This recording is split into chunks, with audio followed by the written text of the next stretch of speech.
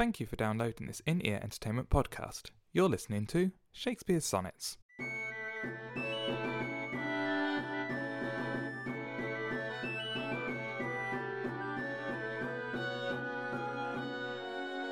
Sonnet 82. I grant thou wert not married to my muse, and therefore mayest without attaint look the dedicated words which writers use of their fair subject, blessing every book. Thou art as fair in knowledge as in hue, finding thy worth a limit past my praise, and therefore art enforced to seek anew some fresher stamp of the time-bettering days. And do so, love. Yet, when they have devised what strained touches rhetoric can lend, thou truly fair wert truly sympathized in true plain words by thy true telling friend, and their gross painting might be better used where cheeks need blood, in thee it is abused. That was Sonnet 82 of Shakespeare's Sonnets. I am Mark Chatterley, and I am joined by a smirking Thierry Hillis. I just like the tone of pride in your voice as you said your name after reading that sonnet. I was very proud of that.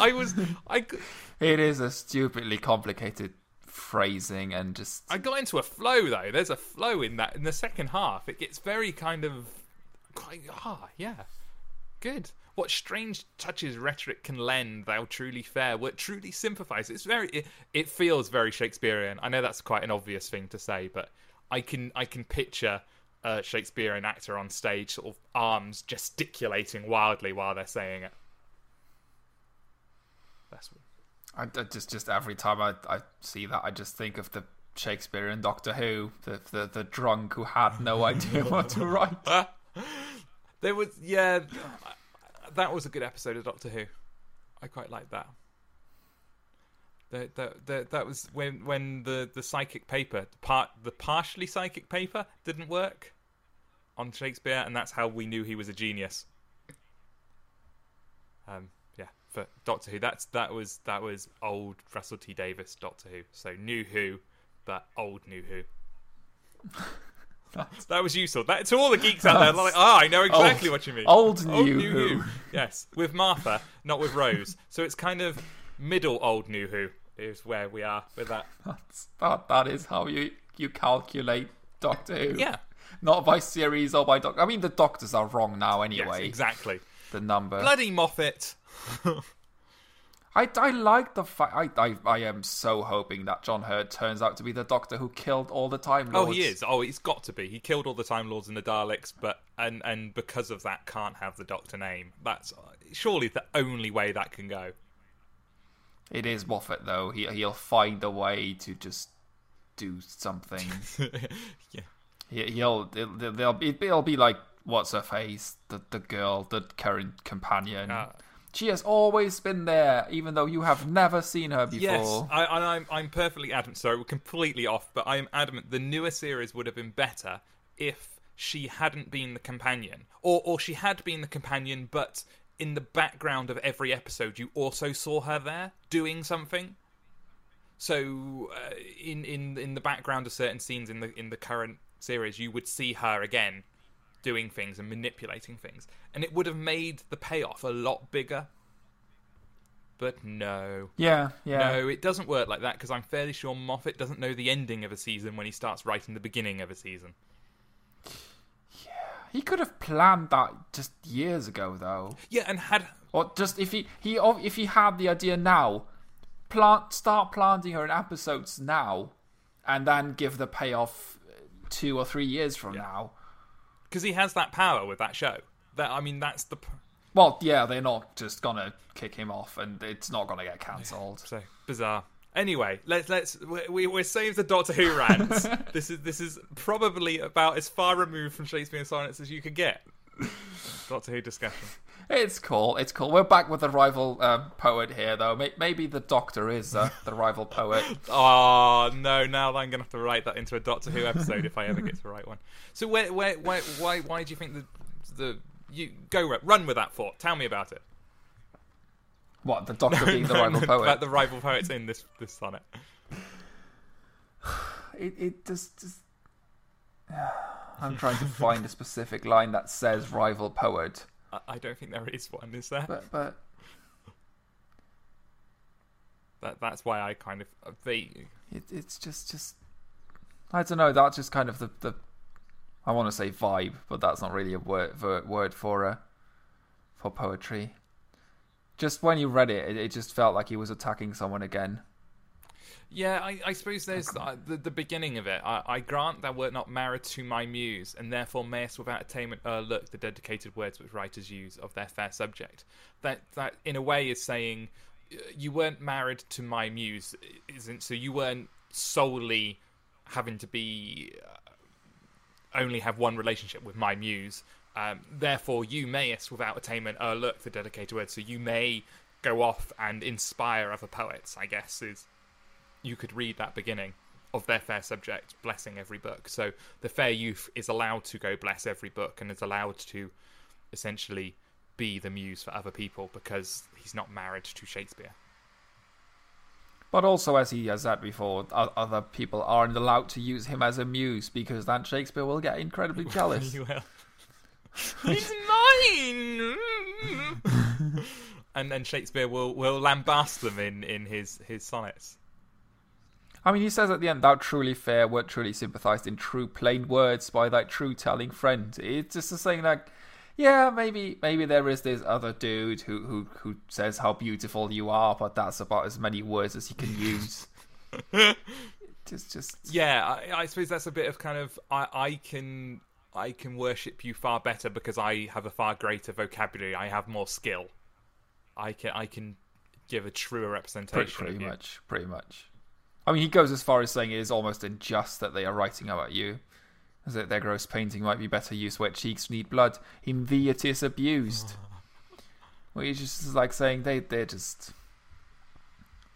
almost destroying your beauty by writing about it. In the way that I suppose I don't know if it would have been when kids paint pictures of especially women's faces, they have the big blotches of red paint on the cheeks for the kind of rouged cheeks. So it's in my head, it's kind of a reference to that. Is their way of saying you are blushing is to smother you in red paint. There's no delicacy. There's no subtlety to what they're saying. Whereas Shakespeare is a true master of the written form. He uses just the dust of red and not. He has very gentle verse. He does. He's very gentle verse.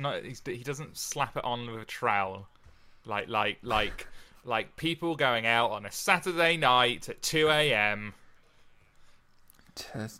down to some club to in their mini skirts and their bras and their hair. They do look that way though. If you see girls going out, well, not all the girls. I'm generalising, obviously. Going out on a Friday or Saturday night in Britain, they do that. They have too much red on their cheeks, and they're just. It's quite a British thing as well, isn't it? Yeah, they try to be very, very classy, but they just look like farmers who discovered lipstick. It's just. That's a brilliant description. Yeah.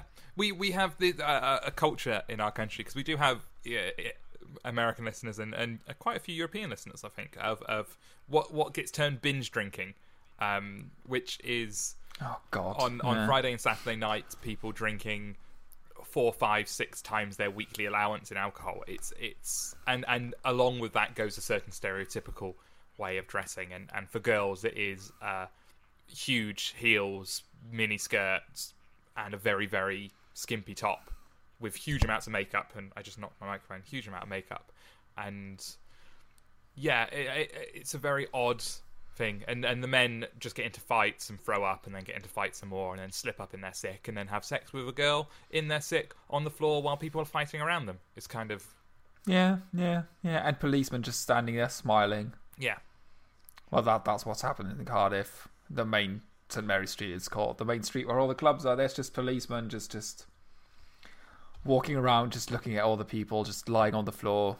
Girls throwing up on the pavement, just sitting down. It's just, yeah, it's a very classy country. And the non-British family who runs the kebab stores or chip shops and things like that are both these people's best mates. You're wonderful, and why don't you go back to your own country? I'll have a large kebab and chips, mate. You're wonderful. Yeah, pretty much. I love you. You're stealing our jobs. Oh, it's the best chips I have ever had in my life. Can you put a bit more curry sauce on there, mate? It's very weird, but that last image of and their gross painting might be better used is kind of the image I get. It's this makeup is meant to enhance your beauty, not to be to smother, I guess. Yeah, it's meant to just underline your natural beauty rather than just covering everything up. Which is why Thierry wears mascara and guy liner. I have glitter on my fingernails. Enhancing his natural beauty. That's totally how I'm going to turn up to your 30th birthday. That would be awesome. And there will be photos of that online if you do. So what else? Let's see. What else is in there in this sonnet? Some fresher I quite like the line, some fresher stamp of time bettering days. So it's at the end, and therefore art enforced to seek anew some fresher stamp of time bettering days. It's just quite a nice. Again, it's very Shakespearean language. It's lovely. Thou art fair in knowledge as in hue, finding thy worth a limit past my praise, and therefore art enforced to seek anew some fresher stamp of their time bettering days. It's just lovely. I quite like this sonnet. Just maybe not for what it's saying, but in the pattern and the patter you get into when you're reading it. I quite like. I'm surprised by the thou art as fair in knowledge as in hue. I mean, up until now, the fair youth has mainly been described as a bit of a simpleton and actually having a not the best character. Yeah, having quite a horrid personality. And now he's fair in knowledge. Yeah. But I suppose there is a difference between. I don't know. I don't think he's been sold as an airhead. He's definitely been sold as not a very nice person. But I mean, he. Yeah, I guess you can know a lot and still be a bit of a twat. Yeah, and I guess that's it. I mean, but that's interesting that in that day and age to be fair in knowledge would imply that the fair youth comes from a fairly wealthy family. Because there would have been... That is true. Education was not accessible to everyone at the time. There was no state schooling. So this if that's the case, I mean, it's still quite a wide area because anyone who had a trade would be able to afford to send their children to school if they so chose. I mean, Shakespeare's dad was a glover, which was just a standard, and was actually quite one of the less desirable trades because you used a lot of dog poo in it. So it's making gloves out of animal skins, but to tan the skins and make them usable and into leather, you had to kind of mix them with and rub them with excrement of various animals, both and human excrement. So Shakespeare lived in a very stinky house growing up. Yeah, but then it was stinky everywhere anyway. I mean, they didn't have They had some hygiene. I mean, they carried their own spoons around, so they were aware of diseases in that regard. But they didn't have toilets not toilets as we know it. They didn't have canal system, nothing like that. No sewage. No, to go to toilet, you'd go to the local stream, the running stream, and you'd go into the running stream, and it would wash away, and then you don't think about it, much like we do with toxic waste nowadays. Yeah, put it in that stream. Look, it's washed away. We don't need to think about it anymore. It's fine. That other country won't mind. No, and we got bigger guns than them anyway, so it's fine. That is totally how it works. Oh, I feel sad now. So yes, I like this. If I was an actor, which I'm not, but if I was an actor, I might consider this as one of my set sonnets to learn. I could be up on stage waving my arms around madly and saying these words. It'd be quite good. I'm not sure if waving your arms around madly would improve the sonnet. That's how you do Shakespeare. Shakespeare, you have to gesticulate a lot. Think Brian Blessed. Blah, blah, blah, blah, blah. Ah! It's lots of... Oh, I wish this was a video. Shakespeare, doing Shakespeare performances and being a politician have quite similar in sort of the arm wavingness. It's true. In fact, a lot of Shakespearean actors go into politics and vice versa. It's a true fact. True fact in the sense it's not true at all. It is originally made up. But, and I have just applied the word true in quite a poetic way to it. Would you like to read this one out? I think oh dear. You'll be fine. There are lots of M's, and you're quite good with M's. There aren't many S's, so you'll be fine. It's the S and the THs that are close together that screw me. I think you'll be fine. Sonnet 82. I grant thou wert not married to my muse, and therefore mayst without attaint o'erlook the dedicated words which writers use of their fair subject, blessing every book. Thou art as fair in knowledge as in hue, finding thy worth a limit past my praise, and therefore art enforced to seek anew some fresher stamp of the time-bettering days. And do so, love, yet when they have devised what strained touches rhetoric can land, thou truly fair wert truly sympathized in true plain words by thy true-telling friend, and their gross painting might be better used where cheeks need blood, in thee it is abused. You did it! See, it was the arm waving that helped you there. He was gesticulating wildly. I was just wildly throwing my arms around. That was Sonnet 82 of Shakespeare Sonnets. You've been listening to a podcast called Shakespeare Sonnets, in case you didn't know. I've been Mark Chatterley, and you can follow me on Twitter at InEarEnt. And I've been Thierry Hillis, and you can follow me on Twitter at Sound of Seagulls. And we will be back next time with Sonnet 83. I still can't believe we're in the 80s with these sonnets. Sonnet 83, and we shall see you then. Bye. Bye-bye.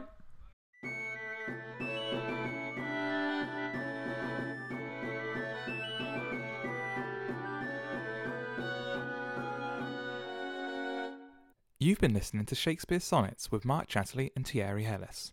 This has been an In-Ear Entertainment podcast. To listen to other podcasts or find out more about In-Ear Entertainment, go to www.inearentertainment.com.